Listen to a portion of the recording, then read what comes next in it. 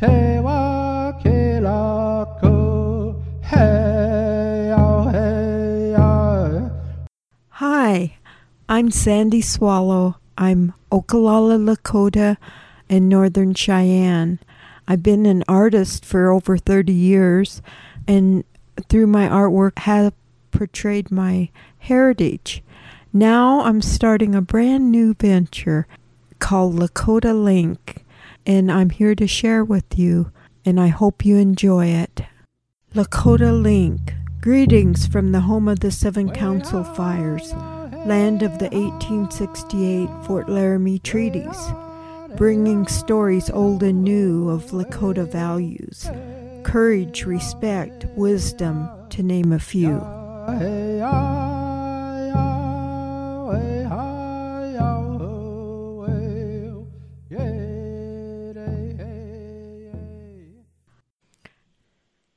Well, hello, Elizabeth. How are you doing today? How are you, Sandy? And I'm so glad to hear your voice. I would like my listeners to be introduced to my very special guest and friend, Elizabeth Garcia Janice. And she is a doctor, and we became very well acquainted when I was in Hill City. And then to add to a bonus, she married my cousin. So that always makes it extra special. So, Elizabeth, for those people who perhaps don't know you, and I would kind of like you to tell a little bit about yourself. I know you had shared with me that you was born in the Philippines. Yes, I was. I was born in Quezon City, Philippines, and I'm the oldest of 10, so you could see why there was a lot of parallels in my family and Lawrence's family, that he also comes from a big family. And then when I was a teenager, I was an exchange student in the United States and lived with an American family. So an American student also lived over there in the Philippines with us. So it was a true exchange, and that's how I learned a lot about the American way of life coming from the Philippines. But my life has been an ongoing travel, so you'll find that out more. Sure. Well, to me, you really don't have an accent. Did they teach you English in school, or was it basically from, having lived over here? And our original language is called Tagalog, right? So that is my first language. And then my second language is English. And then I also went to school in Spain, so that's my third language. And I have Spanish ancestry. My grandfather was from Spain, and so that's how it is, with my family, yes.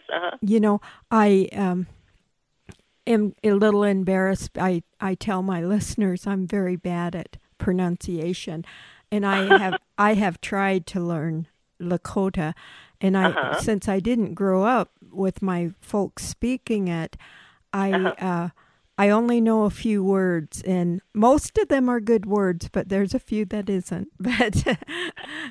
But you know how that goes. Oh, yeah. Well, in terms of Lakota, I learned a lot of the Lakota Inipi songs, along with Lawrence in the sweat lodges, and also when I worked at the reservation at the hospital, a lot of my patients over there tried teaching me some Lakota words. Oh, okay. Well, I would kind of like you to kind of expound a little bit on your journey through life, and I want people to understand that you're so highly educated and you have a dual in psychiatry. I'm not sure what the word is. Oh, okay. And so I've been practicing psychiatry, both child and adult. So I'm specialized and have certifications in both child and adult psychiatry. So I've been doing that for over 40 years. What brought me to the reservation was that I was with a team of other doctors from all over the world. We were all friends. and we were wanting to serve or help out and get to meet people during a back-to-back blizzard there in 2008. And interestingly, usually I travel as part of a team when doing any kind of medical missions. We're all different specialties, and but this time, for some odd reason, I was the only one who could make it, and they all wanted to go. Like one doctor, a relative died, and another doctor who wanted to go. That was really a high time and peak season for traveling because it was around Thanksgiving, and so he could not quite get a reasonable plane fare. So it just went on like that, and then here I was. I ended up going by myself. Oh, but wow, I know that I know that story. But what was your original purpose for going? Can you explain that a little bit? Well, I've done a lot of global missions. They're short-term global missions, and collaborated with organizations and colleagues in organizations like World Vision and Doctors Without Borders. So essentially what I do there is serve them as a physician / psychiatrist and do whatever we can to help out with the villages, for example, in Africa. And over there, psychiatry is like a psychiatrist is 1 to 1.5 million patients, so you can imagine the need and the lack out there. But in Africa, I ended up really uplifting a cause of clean water for the world, because people don't realize that we still have a lot of people dying from unclean water. And so it's really tough when we doctors go over there and we're trying to serve people, and yet they're dying anyway from drinking unclean water. And so that became a real thrust in a lot of the interactions I had in the people of Uganda, for instance. Well, how did you end up deciding to do psychiatry? That's, kind of different. And well, I really didn't originally want to go into psychiatry. I went to med school in Spain. They have a 6-year medical school over there, and part of me wanted to really please my grandparents because I loved them dearly. So we really love our elders in the Philippines, pay them a lot of respect, and they all are very much hands-on in helping take care of us. But since my grandfather was from Spain, I just wanted to please him, and I went over there and wanted to learn Castilian language. So before my grandfather died, it was so neat to be able to communicate with him in Spanish, and you could just tell that he just felt very good about it, just by his responses and everything. So I really felt good about that. And from there, I finished my med school in Spain and went back to the United States and did my psychiatric residency over here. Actually, when I was in Spain, they tried to recruit me for pediatrics, surgery, and family practice. But then I ended up working with a team of psychoanalysts and psychiatrists out there because they needed somebody to translate from English to Spanish, because they had Americans who were out there and were needing help. And for some reason, that's how I got my intro into psychiatry, and ended up really enjoying the interactions with people, and just getting to know people's hearts and minds was really very, just kind of became my passion. And that's how I ended up doing my psychiatric residency when I came back to the U.S. and then went on to pursue doing a fellowship also in child psychiatry. And that's how everything began in terms of psychiatry for me. Can you tell us about your trip when you came to Pine Ridge, South Dakota? Okay.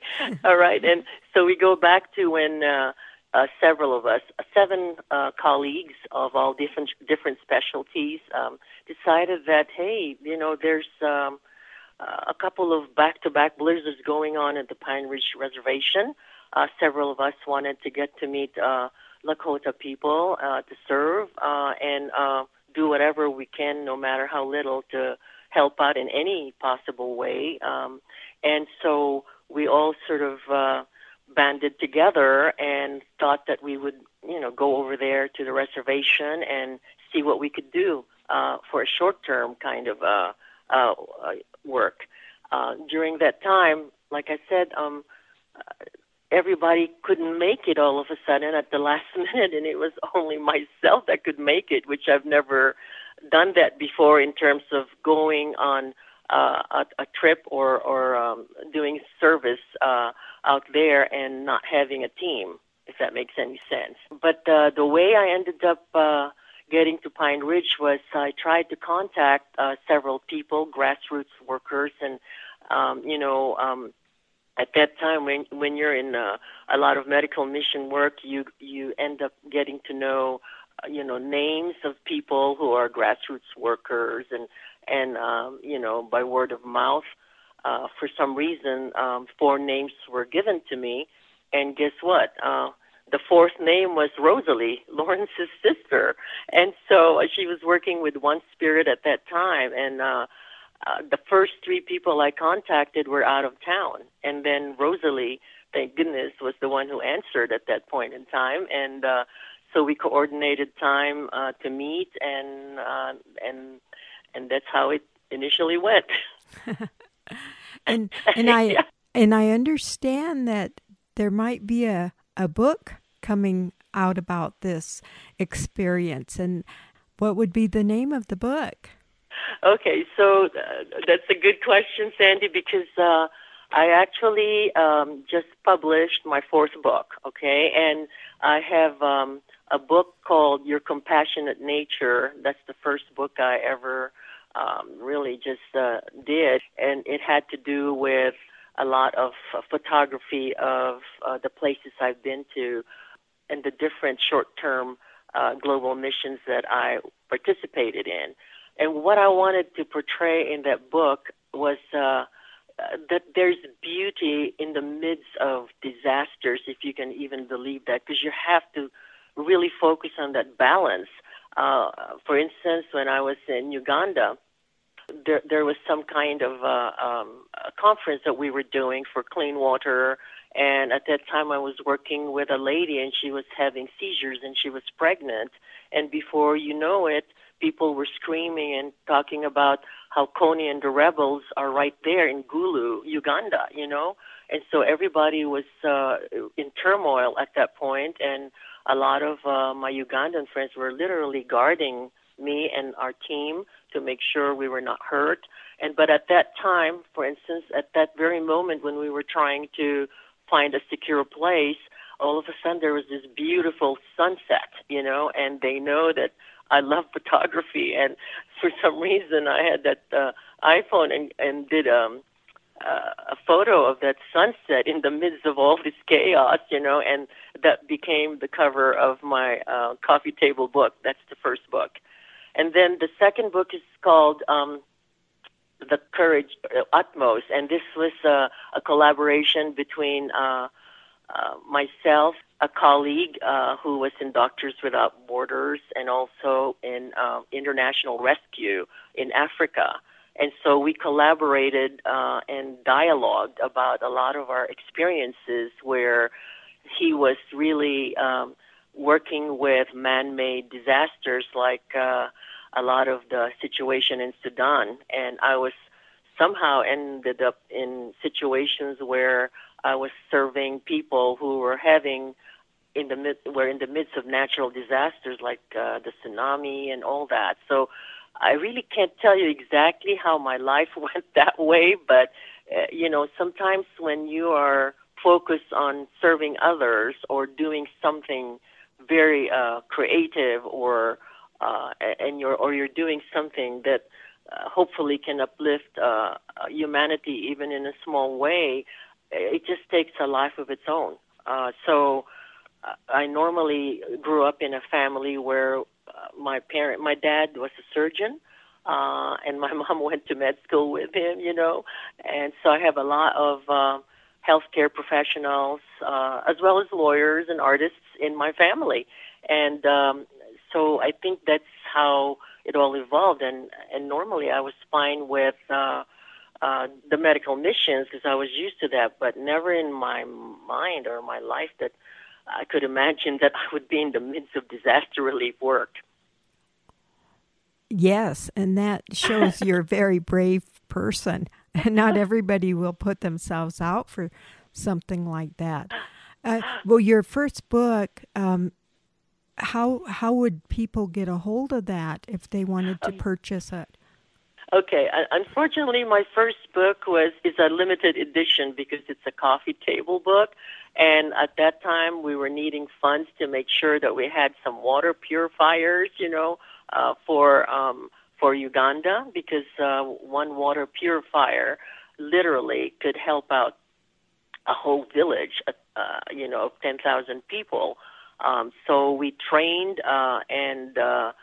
In terms of putting the water purifiers together, we went to a place in Indiana, and there was a man there who invented these water purifiers, a faith-based man, and he taught us how to, put together these water purifiers. And when we went to Uganda, we had trainers. So that book is pretty much already limited. So then we have Utmost, and that's in collaboration with Dr. Ashish Brahma, and then I have a third book called The Courage to Encourage. And you were talking about courage. A lot of times, really, courage is gleaned out of. It starts out with fears that you overcome, and none of us can have courage without fears, right? But it's the idea that when we overcome our fears, that's when the courage within us start to blossom. And so that book is a lot about my it's like a thesis on courage and what courage is about. And then I also wrote about exemplars of courage who I thought were exemplars of courage in the world, besides exemplars of courage within my community and personal life.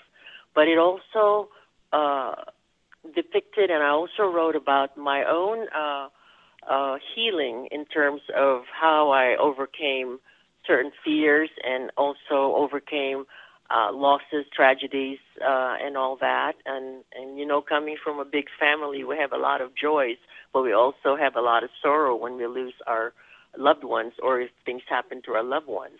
And so that's pretty much a book inspired over like 20 years.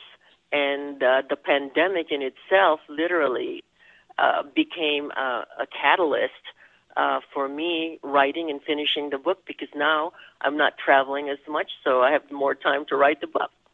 And then the Phoenix Miracle, which I just published, is more like a sequel to The Courage to Encourage. So it is a lot lighter. It's a lot of more where you can write certain things. At the end of every little story there, I literally put a space where people can answer questions and write their own answers so that they can acquire more insights about themselves and how to soar and overcome disasters, losses, or tragedies. And then, of course, I'm waiting for my first children's book, and it's a children's book for all ages, and the topic is love. Oh, wow. That's all the books. Yeah. So I've been busy during the pandemic. Yeah. Yeah, that's good. I mean, I think people, and I think it's a natural human response to get, lonely and depressed, and you have to do something beyond yourself to help you get through it. And I think you've chosen some great things, because not only will that has helped you, but it's going to reach out and help a lot of people. Can you give me a little example of one of the stories there in your book? One of the stories in The Courage to Encourage, as an exemplar of courage, are stories about the people who I literally treated. I learned a lot from my patients. And so there are certain examples. Of course, I had to change the names and, just to protect their confidentiality. But many of my patients who have gone through so much and have overcome a lot of their losses and tragedies in their lives and became such better people, they became my inspirations in terms of this book. And also, of course, family losses, how to overcome losses, and how I watch family members not just survive, because surviving, we can survive, and that's the first step of healing, right?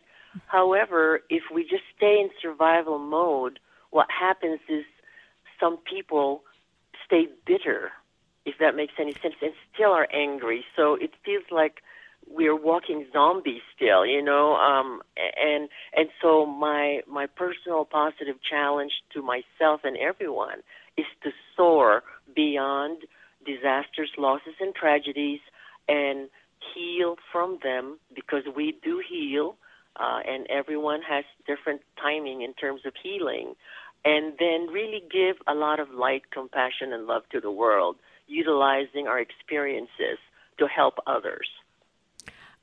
I would ask you, this might be a hard question, but I'm sure you can answer it. What would you say the three attributes that people have that are able to soar and not get stuck in this bitterness? Number one is the desire to heal is the first thing. That is one attribute that most doctors or people in the healthcare profession know, that when a human being desires to heal from the bottom of their hearts and that they desire to get better, that is the single most important attribute that we all can have in terms of healing. And then the second is to make sure that we're open-minded to all kinds of healing, that we're not just stuck to one type of healing. I call it be open to four directions healing, if that makes any sense, Sandy. Sure. Because sometimes we're just stuck with the medical, scientific way of healing. And here I'm talking to you as a medical doctor, and that's just one way to heal, okay? It's significant, but it's just one way to heal. But there's a lot of things, all kinds of healing, like alternative medicine, a lot of indigenous healing, a lot of spiritual healing. And the idea is to heal not only the body, but the mind, body, and spirit. And I think we want to see people as a totality rather than just fragments of symptoms.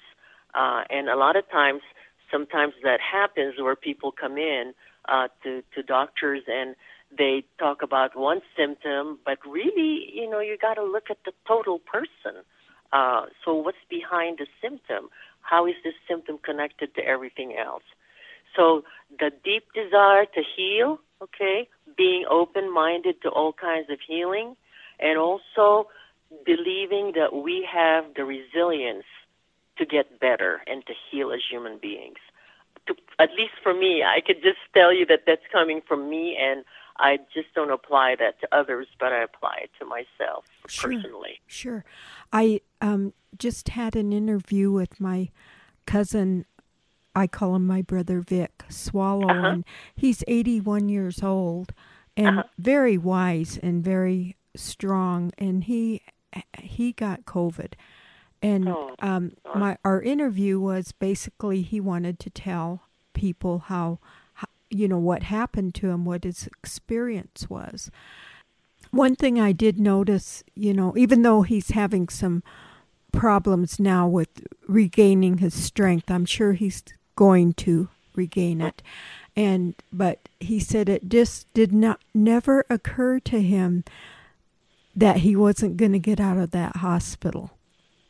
And I thought that had to have been part of the factor that he was eventually, after 12 days, able to get out of the hospital and go home.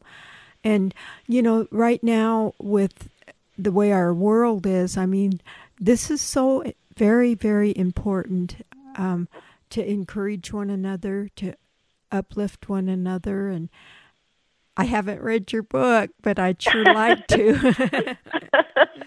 Yeah, I would be interested in knowing what you think. Yes.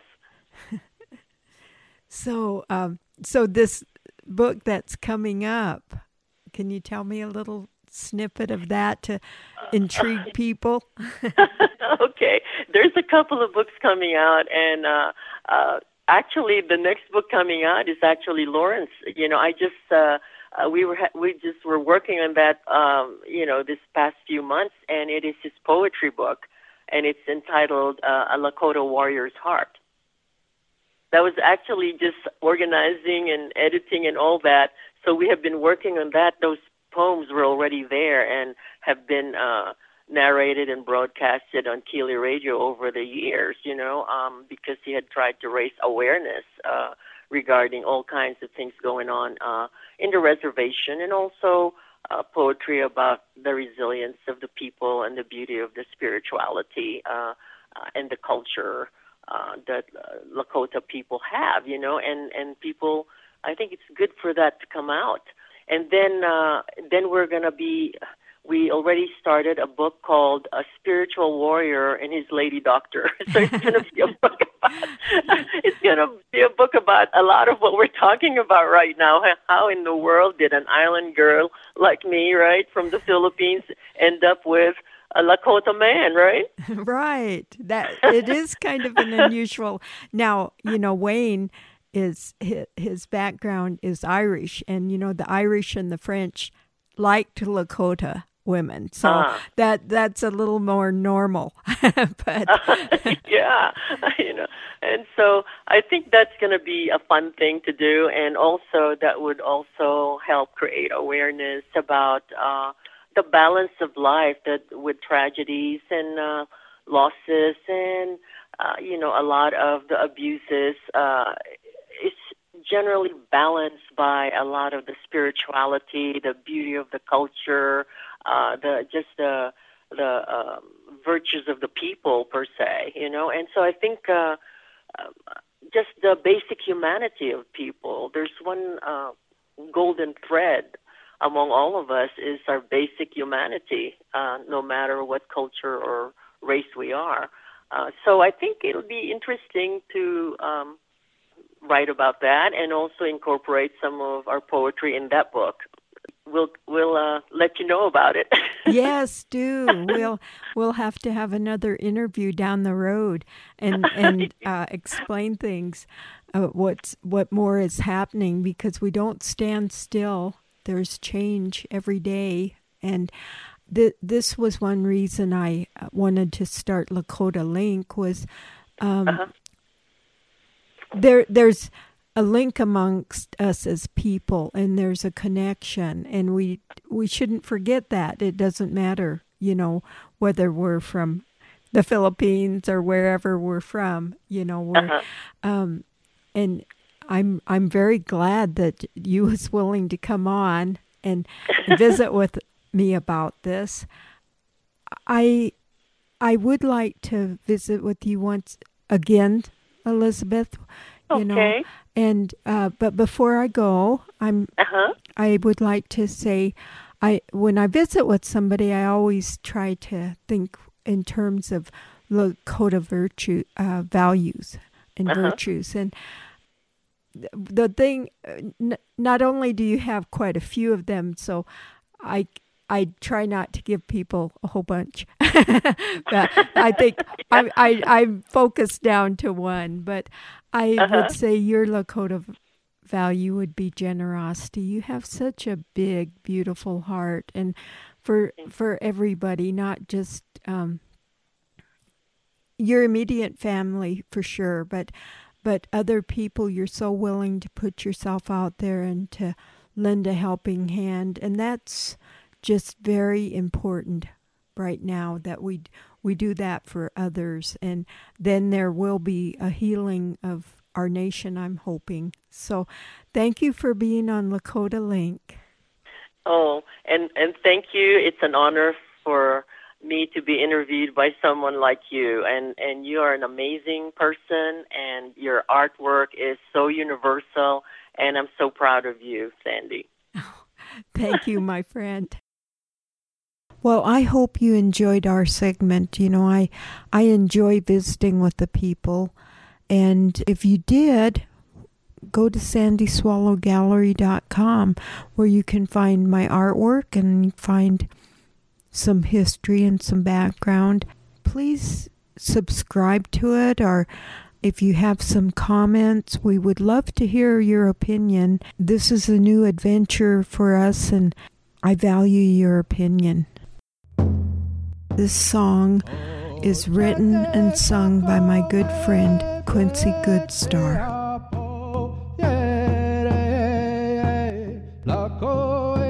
Lakota Link is here to share Lakota values. God bless you on your journey. Wopila, thank you for joining us.